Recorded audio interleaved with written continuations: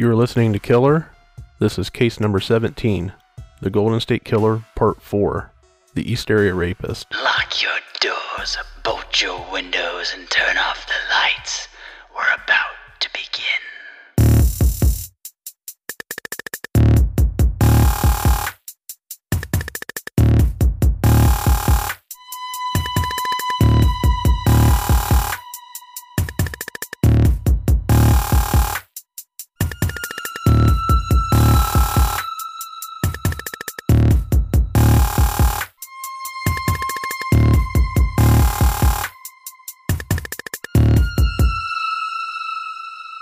January 18th, 1977, Sacramento, California.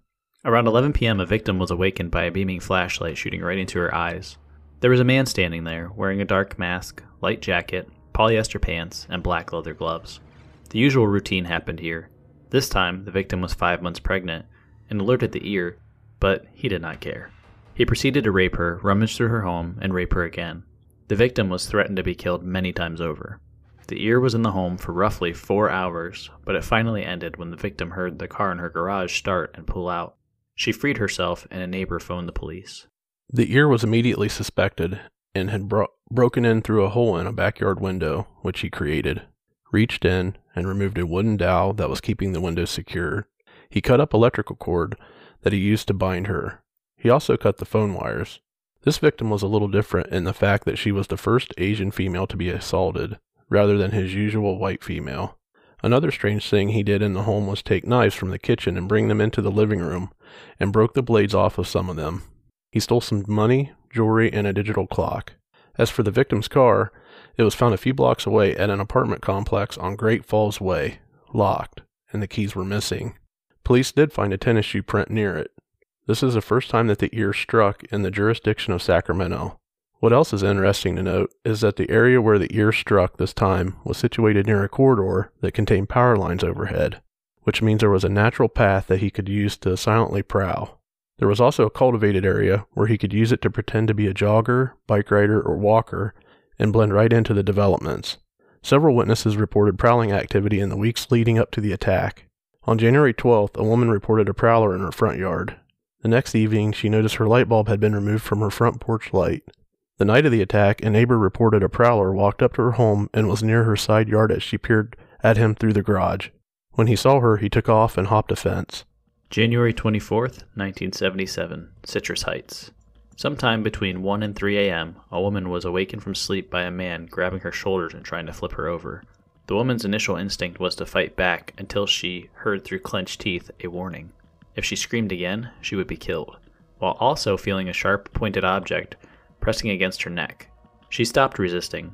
The intruder then flipped her over onto her stomach and began the binding process like the others. The one thing the victim recalled was that his body odor was so horrendous. Again, he was described as having a very small penis, which was lotioned. He assaulted the victim twice and did something a bit new for him. He unbound her and rebound her again using different ties, possibly to keep the other bindings as a keepsake. He attempted to mislead the victim by calling her by name, but again, she did not believe that he actually knew her. Investigators arrived on the scene and found a block of cheese sitting atop the breakfast bar. It had a bite taken from it, alongside a couple empty Coors beer cans. The bloodhound was called in again, and the dog continued to track the suspect as in other cases. The dog followed the trail down a few blocks, and it ended at a curb on Guinevere. Investigators discovered waffle stomper shoe prints around the neighbor's yard, but not in the victim's yard. This is the third time they found these type of impressions near an ear attack. 3 major suspects that Richard Shelby had interest in, including Art Pinkton, were all accounted for that evening. As is typical in these cases, several folks reported prowler activity in the days leading up to the attack. One neighbor reported her dogs, which were kept outside, started going ballistic around 12:30 a.m., but she did not investigate or call police. On January 29th, a woman looked out her back window and noticed a man standing in the backyard of a neighboring home that was for sale. She noticed he was a white male, 5 foot 8 inches tall. When she reached for the phone, he took off running. On January 31st, between 2 and 2:30 a.m., a woman pulled up to a stop sign at Oak Crest and Dewey Drive. She noticed a man in a ski mask crawling on his hands and knees towards the front door of a home. She looked to her right, then back, only to see the person knocking hard on her driver's door window. She immediately sped away, turning right on Dewey. But then she slowed down and looked in her rearview mirror and noticed he was pulling a bike from the bushes. He hopped on the bike and began to pedal in the direction of her car. At that point, she was scared enough to take off. As the events of the year continued to unfold, the Sacramento Police Department and the Sacramento County Sheriff's Department, which is where Detectives Shelby and Daly worked, began working together. As soon as the Sacramento PD received a call, they would inform Shelby and vice versa, creating a pseudo-task force. One night, this almost paid off for Shelby and company, as there was a reported prowler on a cul-de-sac. Shelby was out patrolling and drove down there off of American River Drive. He took a side street to the south and ended at an L-shaped intersection.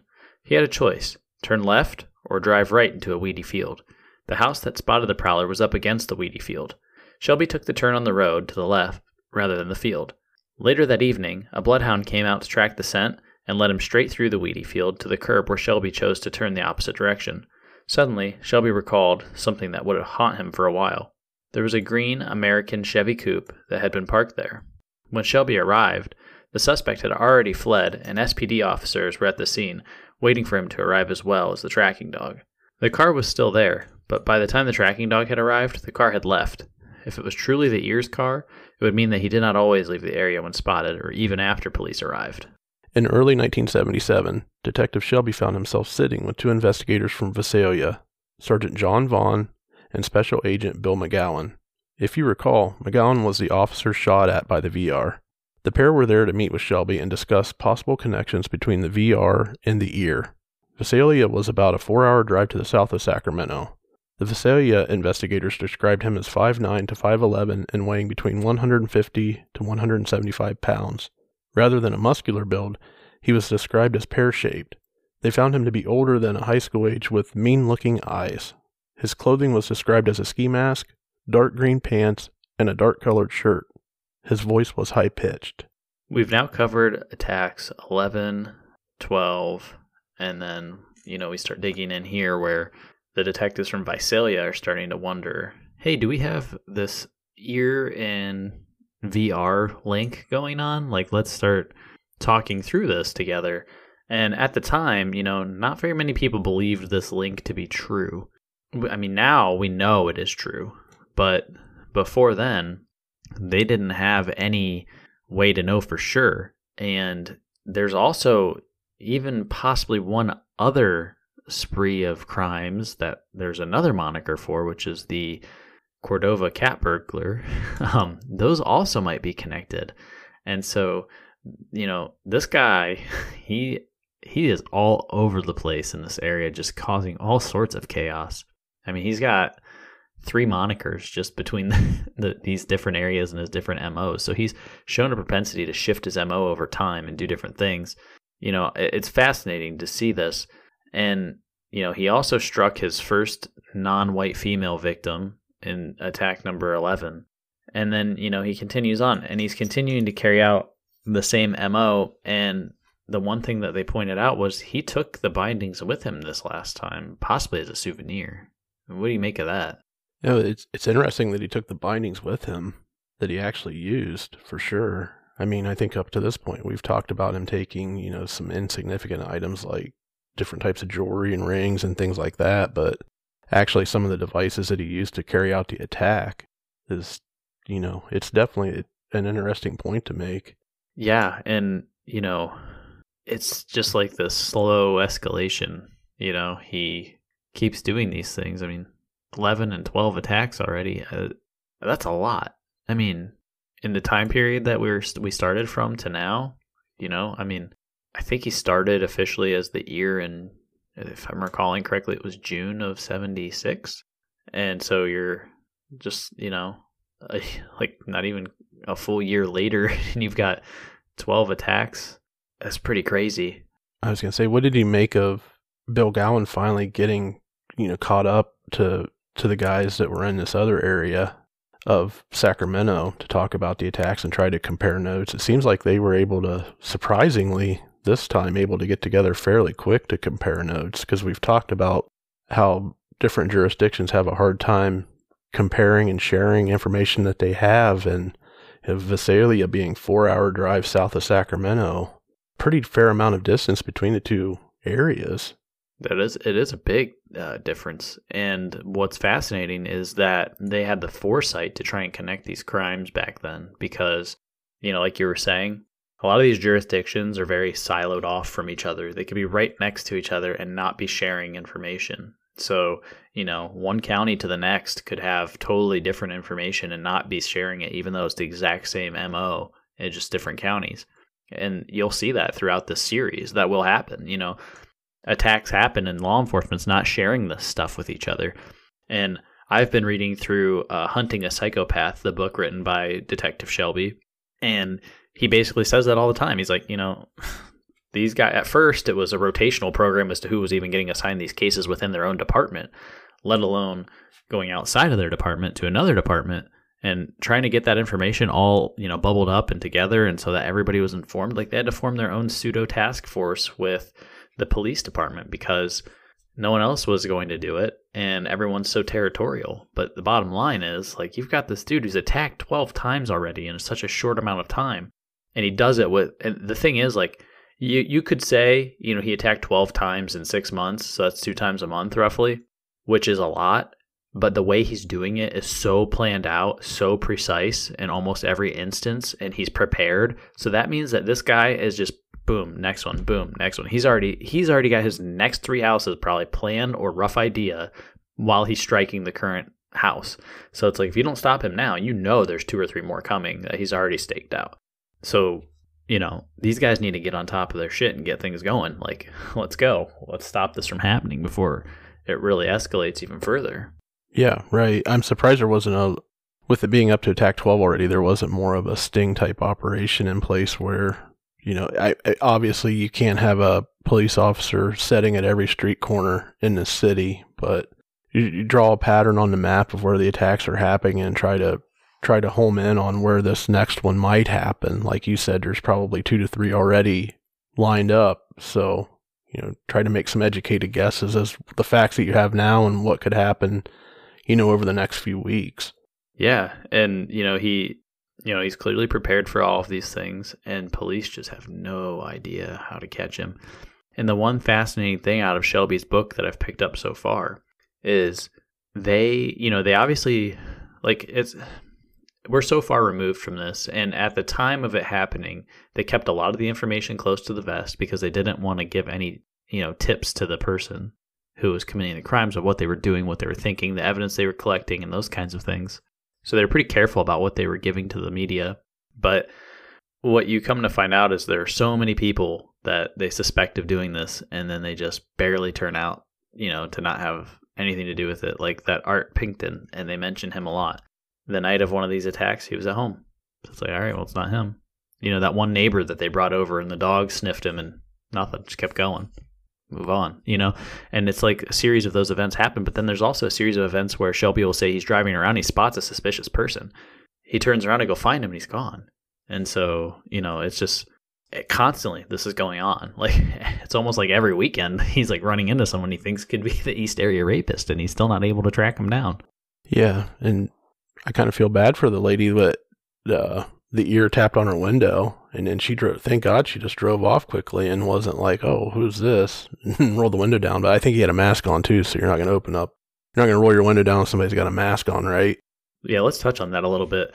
Yeah, you're driving down the street late or early in the morning, I should say, and you look over and see somebody crawling up to a house on all fours wearing a ski mask, and you're just sitting there. I'm getting the hell out of there fast. I mean, I might drive to the police station or something to go report it, but I'm not hanging out. And then the guy runs up to you and starts beating on your window. Yeah, no joke. I don't know, though, if it was in today's time, somebody sees that behind them in their mirror, they're probably likely going to get out of their car and start Facebook Live up and watch this guy crawling across the street with their phone and then take off when he starts running at them or riding his bike towards them. Well, that's what's so crazy about this time period is that there's no way for any of this stuff to be videotaped like it is today. Like video cameras are everywhere. And so it's a lot harder for these people to get away with this stuff for a long period of time. I mean, if he was the Cordova cat burglar, the Visalia ransacker, and now you're up to Attack 12 of the East Area rapist, and he's not been caught yet. I mean, he burglarized over 100 homes. Don't forget that. That's a huge amount of homes in the short period of time that he was doing that. And so if he did that and 12 rapes on top of any failed attempts and all the prowler activity where he gets seen and people notice him in their yard and this and that, like today, like I said, I've got cameras around my whole house. Like, I will see you. You'll be on video. It gets uploaded to the cloud too. So that video's there. Like, you're not getting rid of it. Once it captures it, it's up, you know? Right. And so you can't take that down now.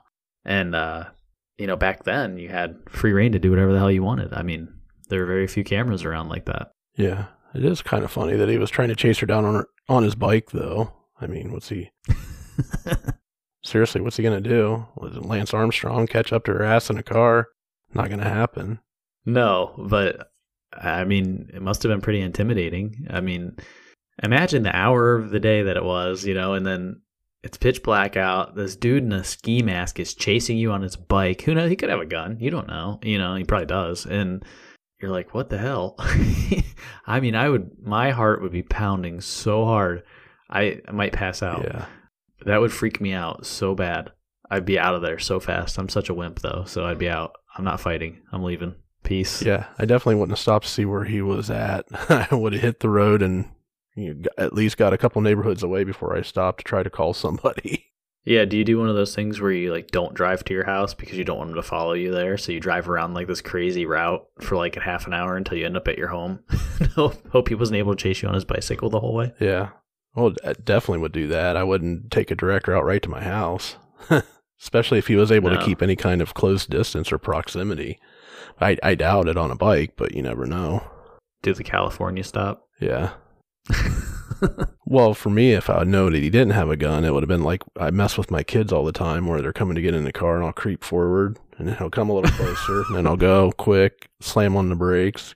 I mean, I don't do that with any intent to harm them other than to mess with them. But some guy on a bike and a ski mask, I probably would have given him a serious brake check hoping he slammed into the back of the car. Yeah, that's did they do that on Tommy Boy? Yeah, yep. Tommy tries to go get in the car and Richard keeps driving it just a little bit more and a little bit more. And then he's out there looking all embarrassing and he's trying to get in the door and he can't open it. Well, that was because he was hiding behind the car to take a pee, and then Richard drove away, and then he pissed all over himself. Yeah, that's right. All right, on to attack number 13. February 7th, 1977, in the city of Carmichael. Early that morning, a 31-year-old woman was helping her husband get ready for work. Just before leaving for work, he said that he felt something was wrong, and he called out to his wife on his way out the door to be sure that all the doors were locked and all the windows were locked. There was a strange van in a parking lot located behind their home. A few minutes after her husband left, she had the strange feeling of someone standing behind her. As she looked over her shoulder, she noticed a man wearing a green, tight-fitting ski mask. After she had checked all the doors and locks, she assumed the back sliding glass door was locked. However, it was not. The intruder had a gun in one hand and a knife in the other and ordered her to sit down in a chair, stating that all he wanted was her money and he didn't want to hurt her. He began tying her up while she sat in the dining room chair. As he grabbed her hands and pulled them behind her back, he prepared to tie them together using his pre-made bindings. He hissed at her as she began to vocally voice her frustration. "Shut up or I'll kill you." She complied with the man, and he ordered her to her bedroom. She said no.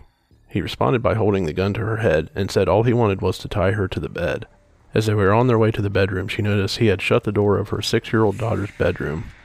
After she was placed on her bed, he began to bind her feet. However, she started to resist, but that was thwarted. Then he raised a knife to her neck. However, she would only take a slight pause in fighting back as she was strategically planning her next move. She began to move off the bed while yelling for her dog to get the man, and also yelling at him to get the fuck out of here. He tried to subdue her by beating her over the head. At this point, she was lying on her back on the bed, and he was on top of her, telling her to shut up. As they struggled, she could feel the gun in his right pocket, and she was able to get the gun out. She had her thumb on the trigger and desperately wanted to pull it, but she wasn't certain which way she was facing, due to her blindfold. She intelligently knew that she may fire a shot into her daughter's bedroom, and restrained from pulling the trigger. After he finally regained control of the weapon, he angrily stabbed next to her head on the bed repeatedly. He threatened the victim, stating, "Shut up or I'll kill your daughter. I'll cut her ear off and bring it to you." Next, he ran his knife along her face and told her, "If you move, I'll kill you. I'll cut up your face." It was then silent for a brief period. Believing he left the room, she attempted to free herself, but he was back and felt his hands grab her chest and push her down. "If you move, I'll cut off your toes, one for each time you move." He continued on with his usual tactics and proceeded to sodomize and rape her. The 6-year-old had suddenly interrupted him. He told her, "Be quiet or I'll cut you up." He binded the daughter with cords cut from something in the home and laid her next to her mother. The daughter began throwing a fit rather than complying with his orders to be quiet. At that point, the mother joined in making as much noise as possible. The suspect quickly ripped the phone cords from the wall and was gone moments later. The suspect was defined as a white male, 19 to 23 years old, 5'11", weighing 185 pounds. His legs were pale and hairy. Again, he was described as having a tiny penis. His clothing was described as white jockey shorts, under black pants, and dark blue waist-length nylon jacket. His gloves were cheap black leather, and his mask was dark green. He wore red, white, and blue tennis shoes, a shoe that at that time was more popular amongst teens than adults. His gun was described as thin, with a long barrel and dark wooden grips. The knife was 5 inches long and dull. Again, after the fact, neighbors divulged a lot of prowler activity and hang-up calls leading up to the attacks. On February 6th, the day before, a young man, mid-20s, was observed by one of the neighbors while she was working in her yard. He gave her the creeps. He was described as short hair, blondish, about 5 foot 10 inches tall, wearing some kind of jogging outfit. Every time she looked at him, he looked away and feigned he was looking at the trees or just the sky. The morning of the attack, a teacher at Kelly School Elementary saw a man, mid-20s, run through the park area. The time was 7:30 a.m., the time Ear left off his attack. He was wearing a blue jacket. He was 5'8" to 10 inches tall, medium build. The other interesting piece of information here is that during the struggle, blood was found, which is assumed to be the Ear's due to the fact that the victim's blood type was B, and this was type A. The investigators suspect he cut himself with his knife during the struggle. A great piece of information was also gleaned from the blood. The Ear was a non-secretor, which means that the suspect does not secrete the ABO blood antigens into body fluids. Roughly 20% of the population has this feature in their genes, which would later be used to help eliminate suspects. If you recall the Band-Aid left during an earlier assault, it matched the blood type here, type A positive. So the big takeaway here in this attack is that we get his blood from this one. And so they do the typing and they find out, that he's a non-secretor. Well, they start eliminating suspects throughout the investigation with this method.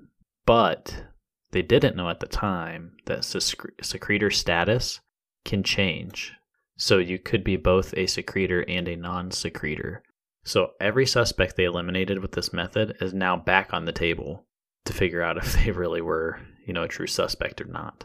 So the only ones that they could truly rule out were the ones that were not A positive. Yeah, exactly. So if you had anything blood type B, they could, eliminate you, but they couldn't if you had a type A. And, again, they couldn't determine secretor status.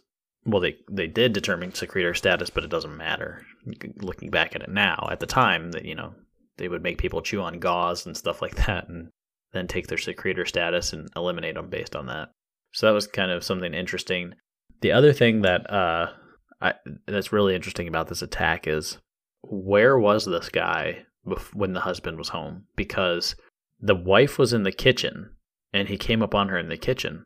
And if you look at the layout of the home, it's just a ranch-style home, and they say the intruder enters through the sliding patio door.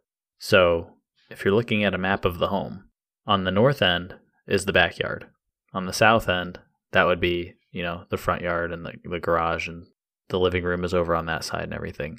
And so he comes in from the north end, right? But when he comes in through that sliding glass door, that would enter into the family room. And right next to the family room, there's a doorway to the dining room, which connects to the kitchen. And then the kitchen has like a bar that looks back out into the family room / living room area. So if he comes in through that way, she could see him through that bar. He would have to walk past the bar, or he would have to sneak into the dining room. But, okay, so you're saying, all right, so what's the big deal? Well, they say that he went and closed the daughter's door before attacking the mother. So he would have had to have passed the kitchen where she was, and the only way he could have done this is to crawl on the floor to get underneath the kitchen bar, so that she couldn't see him, and walk down the hall. Now, what I was thinking about while reading this out is the father says, something doesn't feel right to me before leaving the house. And he tells her, make sure you lock all the doors. I think he was in the house before. Yeah, but like you said, where in the hell would he have hidden? Because I'm looking at the layout too that you just described, and yeah, he could have been very careful to get past the entranceway into the dining room, got on his hands and knees past the kitchen, but the way the house is laid out, he would have had to have passed by every single room in that house to get into that hallway corridor to lock the daughter's bedroom. So how would the father have not seen him? Yeah, and that's what's interesting. So think of the home as, essentially two rectangles. So one taller rectangle and then another smaller rectangle connected to it. And the connection point would be a hallway. And on the right-hand side is where he comes in, and that's where the dining room, the kitchen, and the living room is. But he would have to go all the way around all of that and then go down the hallway. The master bedroom's actually at the top near where he would have come in through the sliding glass door, except it's on the other side, and the only way to get over there is by using the hallway to get there. It's not really connected to anything else. So if investigators are correct and that he came in through the sliding glass door, he would have already had to have been in this house. There's no way because, again, they're getting ready for work. Husband's walking around, I'm sure, going back and forth between his bedroom. The only other thing is, if he got in there early enough and he was hiding in maybe like the kid's room because he ends up shutting her door. Mm-hmm. Could have been. I mean, he could have been in a closet. I don't know. I mean, but the tough part about that is his MO is usually just to come in and then like bum rush you in a room. Like most people are in their room sleeping at the time that he comes in. He comes in, just runs down the hallway full speed and gets in your room. And then he's on you in 2 seconds, binding you up. So that would be strange a little bit in this case, but I can't think of any other way that he would have gotten into the home unless he came in after the husband left, through the slider, crawled across the floor, didn't make any noise, got up, walked all the way to the back of the hallway, shuts the girl's door, comes all the way back down the hallway. That seems awfully risky to try and do all of that while she's in the kitchen, just based on the layout of this house. The only other way would have been if they had it wrong. He didn't use the slider and came through the master bedroom window or something like that. I mean, he has access directly to the bedrooms then. They say she locked all the windows and doors, supposedly. So I don't know. I just thought that was an interesting thing that happens here. And it's, it's one of those things where anything's possible, but it'd be really damn hard for him to get in there and be very secretive. I mean, I don't know if she's like cooking, making a bunch of noise or something. Who knows? Maybe it's not so crazy, but just looking at the floor plan, it looks obviously, it looks really hard for him to pull that off. Yeah, and he's not exactly the calmest, collected person if he is to be caught in the act or this, the attack is happening. So I don't see him as the kind of guy that's going to be just shutting himself in a closet and hanging out until the coast is clear to proceed with his attack. I have a feeling he would be way too nervous, way too, he wouldn't be able to, maybe not, maybe I'm completely wrong, but the couple times that he has had close calls, he like completely flips out and it's fight or flee, right? Yeah, I agree with you because he's all about control. And if you're just hiding in a closet, you're not controlling anything. You're actually at the mercy of what's going on in the home. You're not dictating to the environment like what's going on. The environment's dictating to you because you're waiting. And you're thinking about like, okay, well, when she walks by, then I'm going to jump out or whatever. And then who knows what if the husband comes back in and, you're in a vulnerable position kind of. I mean, yeah, if you have a gun or something, obviously you have the upper hand no matter what. But, he would have to come out and then like, well, okay, well, what if someone's behind him or next to him? And he's in a weird position where, suddenly the victims can, take him on, right? He would rather bum rush you in plain sight and know where everyone's at. So I thought that was kind of interesting. Maybe he did enter in through a different location, or maybe he was in the home. Maybe nobody noticed and he was in the home earlier and had shut the door and then left and came back later after the husband had got up for work. That could be.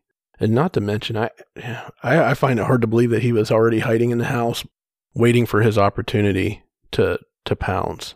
I mean, not to mention, with so many accounts that we've heard from these witnesses or these victims of these attacks, is the guy obviously has never been introduced to speed sticks. So I don't think that the stinky motherfucker is going to be in a closet waiting to pounce out. Somebody's going to say, what is that? You know what I'm saying? Yeah, absolutely. I mean, I joke about that, but somebody a smaller ranch style house like that, and if you have somebody with just absolutely horrendous body odor, you're going to smell it. Oh, absolutely. Yeah. And especially if it's not someone from the house, like you get used to the smell of the people that you live with. I mean, I know it sounds kind of gross, but you do. Like, if I smell, my wife knows what I smell like. She knows it's me. Like, she's like, yeah, you smell like garbage, but this garbage smells this certain way, and that's you. But if it's someone else, she's like, well, no, that's weird. You know what I mean? Like, you just get used to it. Well, I agree with you to a certain point, because my wife and I have been married almost 18 years, and just this past weekend, our dog busted ass in the kitchen, and she blamed me. So she obviously hasn't got my scent profile after 18 years. Well, I think that's more of a function of your diet than your... But it was a dog, it wasn't me. So, I mean... Well, I mean, you do eat all that Chinese food, so... Yeah. And you know what the rumor is, right? Yes, I do. I don't know if I want to go back there. Anyways, I don't want to derail us. I'm just throwing that out there. I agree to disagree a little bit there. Yeah. Well, it's in the family, right? That's right. The dog is just as much of the family as the rest of us. That's right. I don't know what it says about you that your smell is that of a dog, but that's pretty rough. Oh, wow. Craig's up there just throwing back kibbles and bits. Yeah. Pour some more milk on it. It'll taste all right. I always like the softer stuff. It looks more like hamburger meat, but it's actually dog food. That stuff makes my stomach turn every time. Like, if you open a can of wet animal food, it's so gross smelling. I can't do it. Well, the reason it smells so bad is we touched about that. I don't want to get too far in the weeds on this, but we touched a little bit about that on the Willie Picton case, the pork chop Rob, and those rendering factories are used to make dog food. So the stuff that they're putting in those cans, well, albeit it's still a meat product, is not desirable whatsoever. So if you've ever eaten dog food as a kid, which I know lots of kids that have, by choice or just by a dare or something stupid, it's hard to say what you ate. Well, you may have eaten hookers, right? May have eaten a Canadian hooker at some point if you've eaten dog food. So gross. We'll move on to the next attack. This one is interesting. It is a failed attack at Ripon Court, February 16th, 1977, in the city of Sacramento. The year had developed a fairly obvious MO at this point.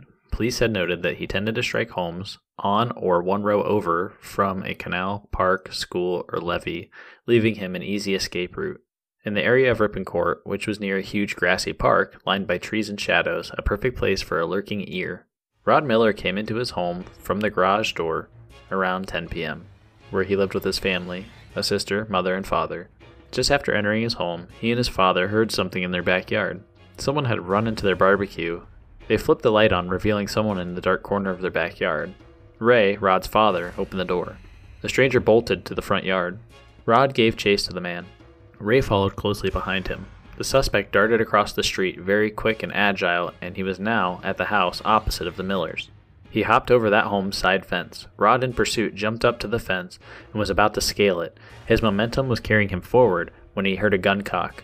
He had no recourse. He was in full pursuit and halfway over the fence when he was shot in the stomach. He fell back into his father's arms. Another shot was fired. Rod yanked his son in the front of the neighbor's garage door to avoid more bullets. Neighbors heard Rod screaming and decided to phone police. Rod Miller would survive the attack. In the aftermath of the shooting, the Sacramento Bee, the local newspaper, as well as Lieutenant Shelby, thought that this was the work of the ear. The location fit his MO perfectly. The other thing to note that the ear had not struck again in February after this incident. That leaves us with one attack in February, and some of his recent pacing seemed to be around 2 per month. The gun, a 9mm, which fit the description of some other ear attacks. A description of the suspect was derived by Sacramento police. The suspect was a young man with a long face and eyes with an almost dead expression. He had thin lips and long hair down past his ears. He was described as being about 20 years old, 5'10", 170 pounds, wearing a blue watch cap, blue sweatshirt, dark pants, and white tennis shoes. Later speculation would be that the ear was there and he was prowling for his next victim, and the family had a daughter who may have been the potential target of the ear. None of this is or can be officially linked to the ear, but based on the ongoings at the time, this is likely the work of the ear. What do you make of him shooting this kid? It just goes to show that, some of the things you've said previously are true. Anytime he's going to be chased or somebody's in pursuit, he's going to shoot him. We had that close call last week where the one detective was fairly certain he saw him on the street, and I made a comment, that the police officer may have had the upper hand in that situation because he caught him off guard just walking down the street, but, he probably would have turned and shot at him had that really have been him. Yeah, and that's the thing, when you really go back and analyze, these pursuits and these things that have happened. So if this is the ear, which most likely it is, but it's not 100% accounted for, right? You can't confirm this to be certain, but it sounds like him. He will obviously shoot you. He's not afraid to do it. But the other part is he's got the upper hand in the fact that you don't know that he's the ear for sure. Now, if you caught him probably wearing the ski mask and the whole bit, kind of in the act or whatever, then right? You're more likely as a police officer to take him down.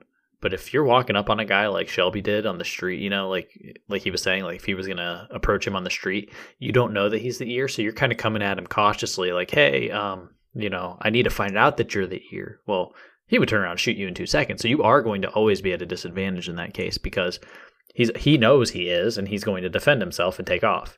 You don't know he is, so you're not going to be able to shoot him right away, you know what I mean? And so he's always going to have that quick trigger ability where he can flip around and shoot at you before you can even do anything about it because, obviously he knows who he is and you don't. So that in and of itself is an advantage. Yeah, absolutely. Well, it's good that the kid survived the attack for sure, and they got a pretty good description of the suspect since he wasn't wearing a mask. And, Thin lips, round face, dead expression in the eyes. They were pretty detailed with that description. Yeah, I believe they do make a composite out of that description too. But I'm not 100% certain if that's one of them that gets circulated. Attack number 14, March 8th, 1977, in the city of Sacramento. It was around 3 a.m. when a voice said to the single 37-year-old woman, "Do you feel this butcher knife? If you scream or do anything, I'll kill you.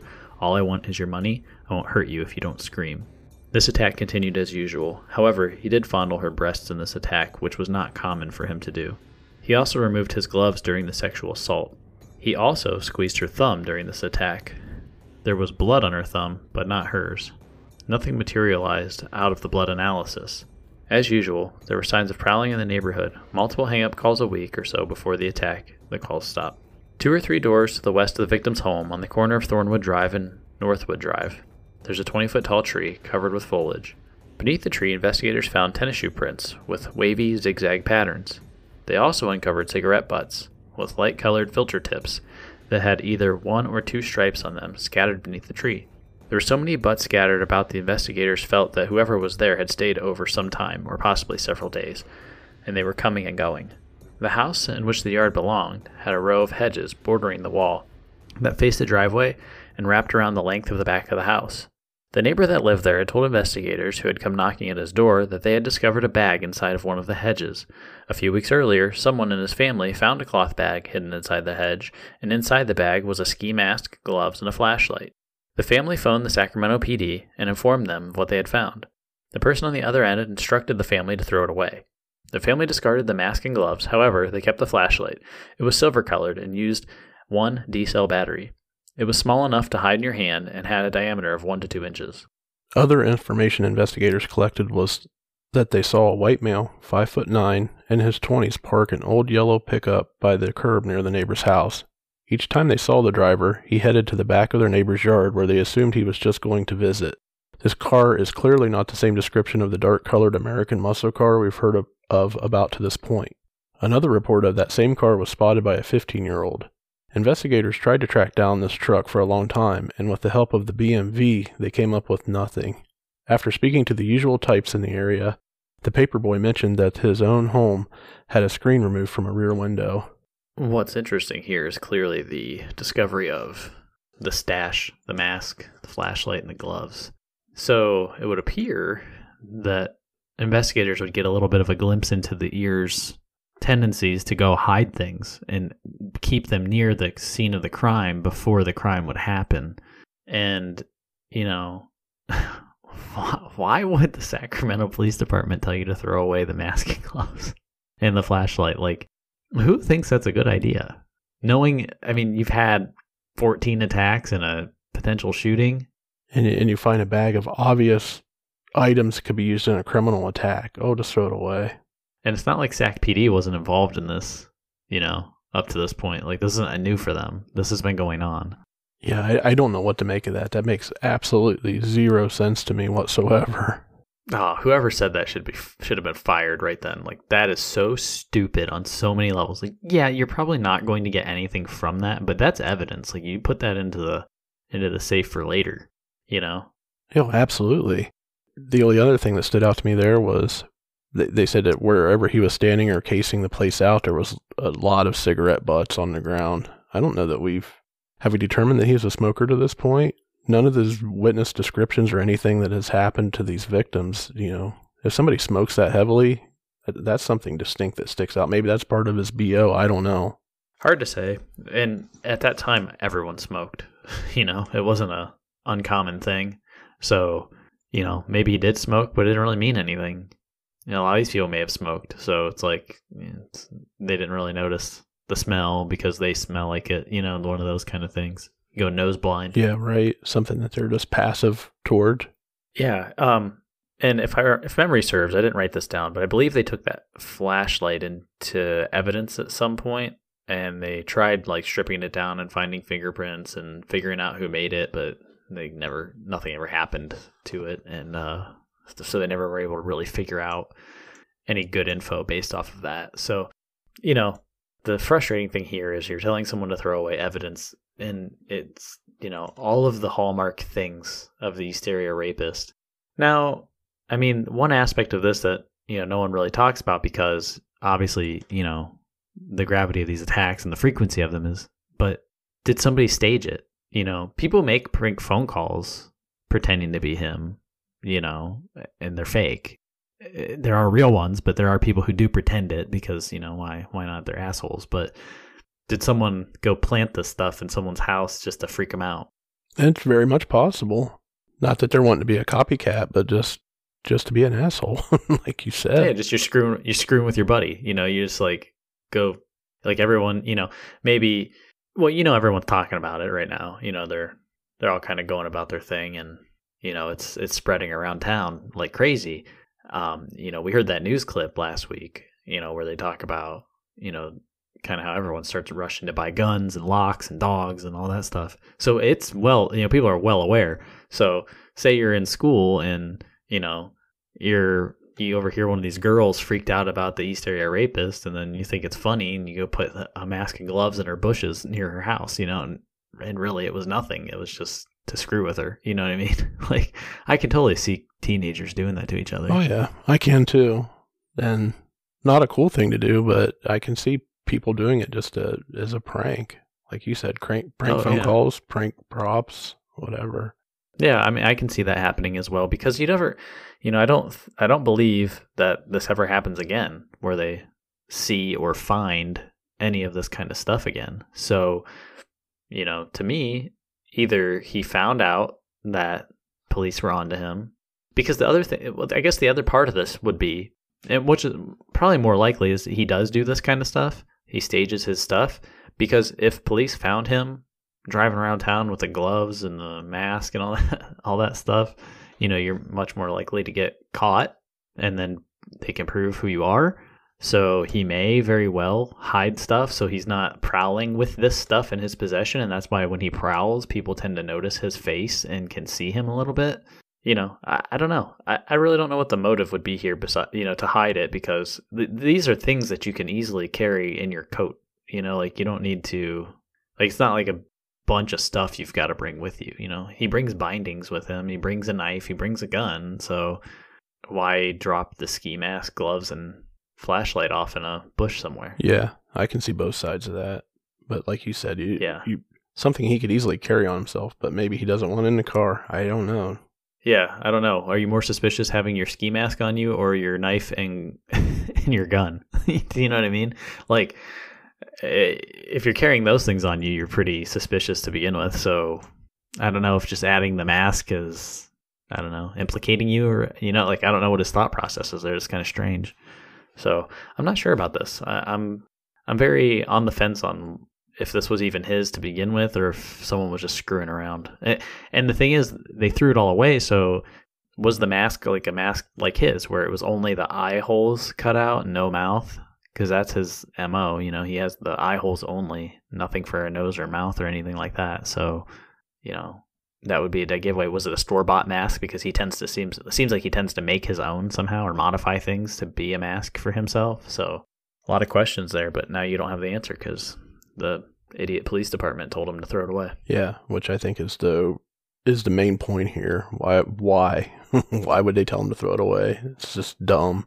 Yeah, I mean, on the surface, you think, it's a mask, gloves, whatever. Like, yeah, you should take it as evidence. But then when you start thinking about it, you know, as we are here, you know, I didn't prepare any points for this topic. And as I'm sitting here talking to you, I'm coming up with, you know, 3 or 4 different things that I could say, wonder about this, wonder about that. And, you know, these are police officers. They're trained for this stuff. They should be asking these questions. So that's just beyond baffling to me that they would tell them to toss this stuff in the trash. Yeah, I completely agree. Attack number 15, March 18th, 1977. In the city of Rancho Cordova. A home on Benny Way received so many crank calls, where a person would call but not utter a single word, that the mother in the home ended up blowing a whistle into the receiver of the phone twice. The daughter of the home answered a phone call to hear a man on the other end asking if her father was home. He had identified himself as a roofer. She said that her parents were gone for the weekend and hung up the phone. 3 more calls would follow that day, but not to the family on Benny Way, rather to the Sacramento Sheriff's Department. "I'm the East Area Rapist," the caller said, then began laughing into the phone. The second call would be a repeat of the first. A third call. "I'm the East Area Rapist and I have my next victim already stalked. You guys can't catch me," the caller said. Then he continued laughing and hung up the phone. Those 3 calls were made to the Sacramento Sheriff's Department between 4:15 and 5 p.m. on March 18th. The ear was taunting police and would eventually strike that evening, for the 15th time and the 4th time in Rancho Cordova.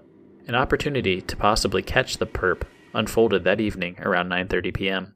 A 15-year-old girl who was home alone watching TV looked out the window. Across the street. She saw a man that she did not recognize walking across her neighbor's front yard and into their backyard. She was so scared that she locked all of her doors and windows, closed the blinds, and then she returned to watching TV.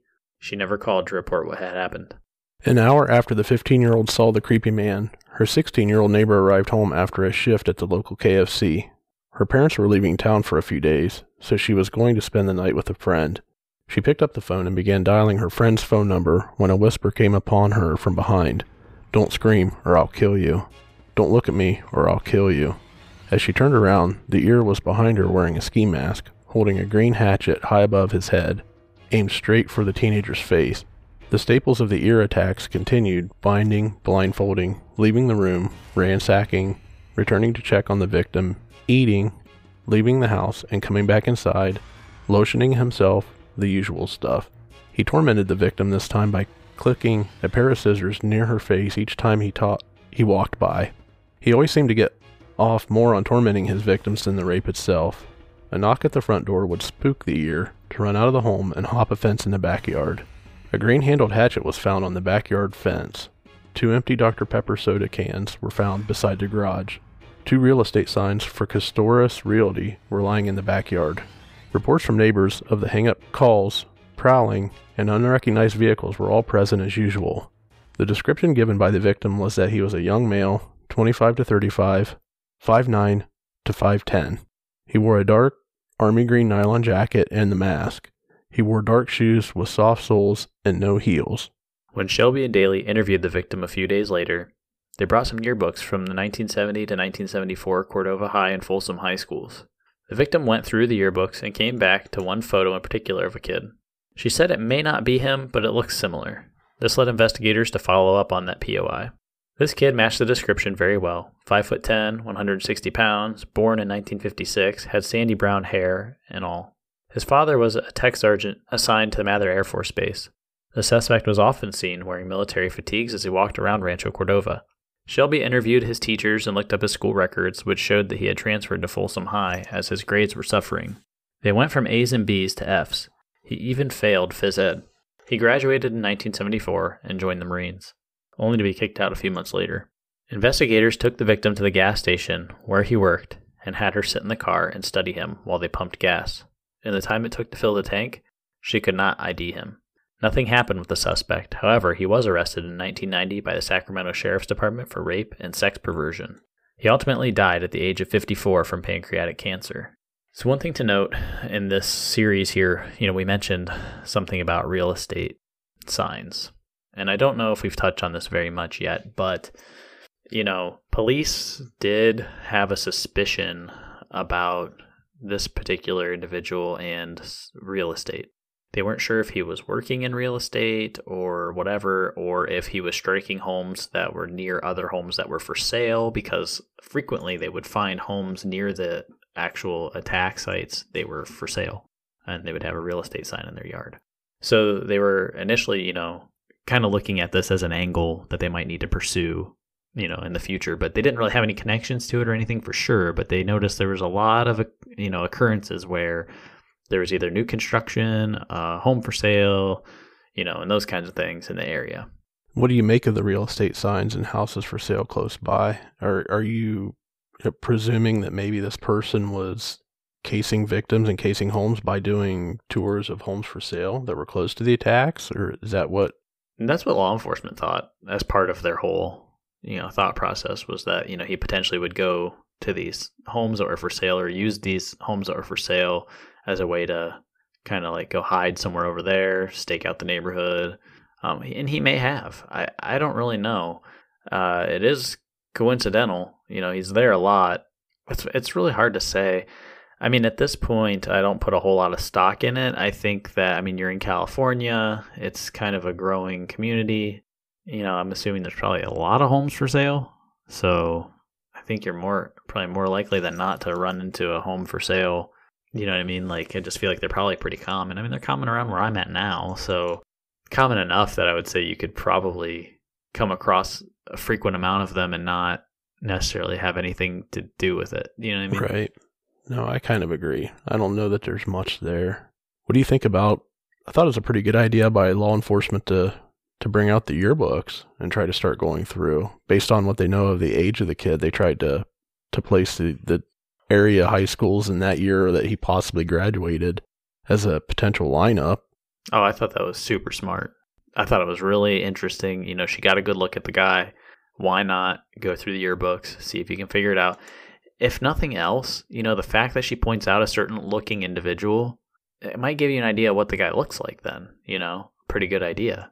I think that's pretty fascinating to do that. The problem is they don't know for sure what his age is. Everyone's just giving it an estimate. So you could have an older person who looks young. And so this person could have graduated, in 1969 instead of 1974. And that's a huge difference, So I thought it was really smart, though. But again, the problem is you just don't know for sure his age. But everyone seems to think he's pretty young. I don't know. I wouldn't have been opposed to them bringing in yearbooks all the way back to 1965 and say, hey, go through these and pick out a few people that you think look similar enough to this guy. And we'll start investigating based on that because, it seems like this guy knows the area well enough and he's always in town. So he must have gone to school here and he seems pretty young. So odds are we might find him that way. That would have been interesting. I wonder if they would have actually come up with anything had they gone that route where they decided to go back in time a little bit further or, you know what I mean? They may have. And at the very least, like you said, at least they're getting a better idea of kind of what this person looks like. An actual photo of somebody that looks close to compare their composites to make sure that they're, still on the right track. Yeah, absolutely. I want to read the Sacramento Bee article that comes out in the paper prior to the next attack. Now, keep in mind, at this time, there were some attacks attributed to the ear that later are removed. So the count of that you might hear or the numbers in this one might be a little bit off. So, just bear with me as I read through this. But this is taken from the Sacramento Bee. The title is 18th Rape Victim in the East Area. The East Area rapist early today attacked his 18th victim, a 19-year-old woman who was raped in her home near Madison and Manzanita Avenues. The woman was assaulted between 2:30 and 4 a.m. and called Sacramento County Sheriff's officers shortly afterwards, said spokesman Bill Miller. Miller would not otherwise detail the early morning rape. It's the same MO as the others, he said. The rapist forced his way into the woman's house, but Miller refused to say what kind of force was used or where the entry was made. In the other 17 rapes attributed to the East Area Rapist since October of 1975, the victims have been attacked between 10:45 p.m. and 6:45 a.m. by a masked or hooded man who forced his way into their homes. The rapist has tied and gagged his victims before sexually assaulting them. He has never attacked while there was a man in the home, although he has raped some of his victims with children present. The women have ranged in age from 16 to the late 30s. 6 of the rapes have occurred in a relatively small area between Folsom Boulevard and the American River, north of Watt Avenue. All have been in the Carmichael, Glenbrook, Del Deo, and Rancho Cordova areas. The rapist has been described as 25 to 35 years old, white, between 5'8" and 6 feet tall, clean-shaven, with dark, neatly cut hair. After this morning's rape, sheriff's officers in the area stopped a car nearby and took the driver to the headquarters for questioning. After a lengthy investigation, they released him. Attack number 16, April 2nd, 1977, Orangevale. A victim and her boyfriend were asleep in her bed, while her 2 children around 7 and 8 years old were asleep in their rooms. They had returned home late from a drive-in movie, and the children were put to bed around 1:30 a.m. A woman awoke with a flashlight beamed directly in her face. She saw a man wearing a white ski mask with only holes for the eyes. He whispered to her, "Don't make a sound. You see this gun?" She replied, "Yes." He ordered her to wake up her boyfriend, to which she complied. "Stop. Don't move. Lay on your stomachs. I have a .45 with 14 shots and 2 clips. I want your money. Exactly where is your wallet? If you don't tell me the truth, I'll kill you. Don't make any sudden moves. Lay still or I'll kill you like I did those people in Bakersfield." The boyfriend told the intruder that his wallet was in his pants on the floor. He ordered the boyfriend to roll over onto his stomach and put his hands behind his back and told him that he would be out of here in a few minutes. He looked at the female. "You, tie your husband up." The victim asked what she was supposed to tie him with, to which the ear aimed his flashlight to the edge of the bed, illuminating a set of neatly laid out shoelaces. The boyfriend told his girlfriend to do what he says, and the ear growled at him to shut up and not talk. The ear walked over and grabbed his pants off the floor, then approached the boyfriend and put the gun to his head. "Don't look up. If you see me, I'll have to kill both of you." He then started jangling the pants. The victims could hear coins clanging around. "After I take the money, I'm going down to my camp on the American River," the intruder said. He then tied the boyfriend's spines tighter. He tied the female's hands and then took her out of the room.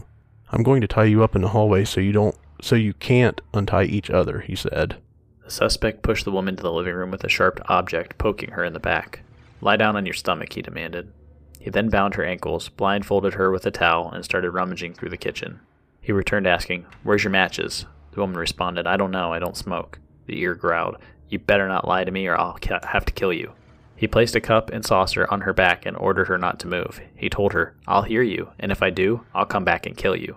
He then returned to the master bedroom, where he placed a cup and saucer on the back of the male victim, stating that if he heard the dishes rattle, he'd hear it, and he'd come back there and kill him. He then went back to the kitchen. It was silent. The female thought he had left, but then shortly after she noticed what was a candlelight shining through her blindfold. "I'm going to get your purse out of your car," he growled. He went into the garage and came back. He removed the cup and saucer and sat on her hands, which were tied behind her back. The victim felt that he had no pants on. He then told her, "Hold my cock, be gentle with it." He worked his penis into her hands, and just like the other attacks, he then pulled her panties off and demanded to know if she had sex with her boyfriend that night. She lied to him, telling them that she had not. He then proceeded to perform oral sex on her. Little did he know that she did have sex with her boyfriend that night and had not cleaned up afterward. Next, he put high heels on her and proceeded to rape her. "Make it good, and I'll leave you alone," he said. It fell silent for a moment, but it became apparent to her that he was in their kitchen eating their food. He was eating loudly enough that she became aware of it. He then returned again and raped her again. He then pulled her up and sat her in his lap while seated in a chair. Once he was done raping her there, he shoved her to the floor and retied her bindings on her ankles. Then it fell silent for a while. Their poodle caused her to jump as it came over to her side. Her boyfriend was calling to her, and he was able to make it over to her and unbind her. The ear left used chewing gum at the scene, and it was later used to find his blood type was A. The heater was unplugged, and the cord was cut to the TV. Again, the neighbors, when asked, reported several incidents of prowling up to 2 months before. The same description for age and height were given. Many neighbors reported strange phone calls as well. The one thing to note is that he never bothered the children who slept through the whole ordeal. The ear also referred to her boyfriend as husband during the attacks, which implies he didn't know the home as good as he usually does. This was also the first attack in Orangeville, which is a small community near the American River and east of Rancho Cordova. So I read to you the Sacramento Bee article before talking about this attack, which mentions he has not attacked a home where a man is present. The very next attack, a man is present. So clearly he's following his case in the news, and he took that as a challenge. So he's now changing his MO slightly, and he's attacked now with a man in the home.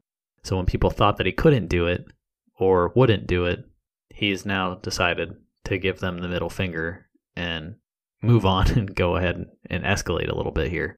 What do you make of that? It's definitely ballsy because, like, every attack to this point, like we said, it's always a victim that's home with just children, you know. We've even mentioned that there's not any large animals or dogs present in a lot of these scenes, so with the boyfriend or the husband being there during the attack, it's incredibly brave on his part. Ballsy for sure. Yeah, I thought it was pretty interesting. You know, what do you make of the whole mechanism he uses as his alert system, the dishes and saucer on the victims' backs? It made perfectly good sense to me. You know, you hear the dishes clanging around, you know they're moving or trying to get up. You know, even if it's not falling a very far distance to the ground or whatever, you hear that cup sliding around on that saucer, you're going to hear the dishes clanging together. So I don't want to give him any credit for being smart, but I mean, it was kind of ingenious way to keep track of them from moving around a lot. I'll give him credit for being smart. I mean, if you can do what he's done to this point, being the Visalia ransacker, and then also this many attacks, I mean, he's a scum of the earth, but if you say he's not smart, you're just lying to yourself because, I mean, he commits all these attacks and he's not caught. So, I mean, he has to be doing something right. Most people get caught. Speaking of people who get caught, we were talking about the extra accounts that get credited to the ear.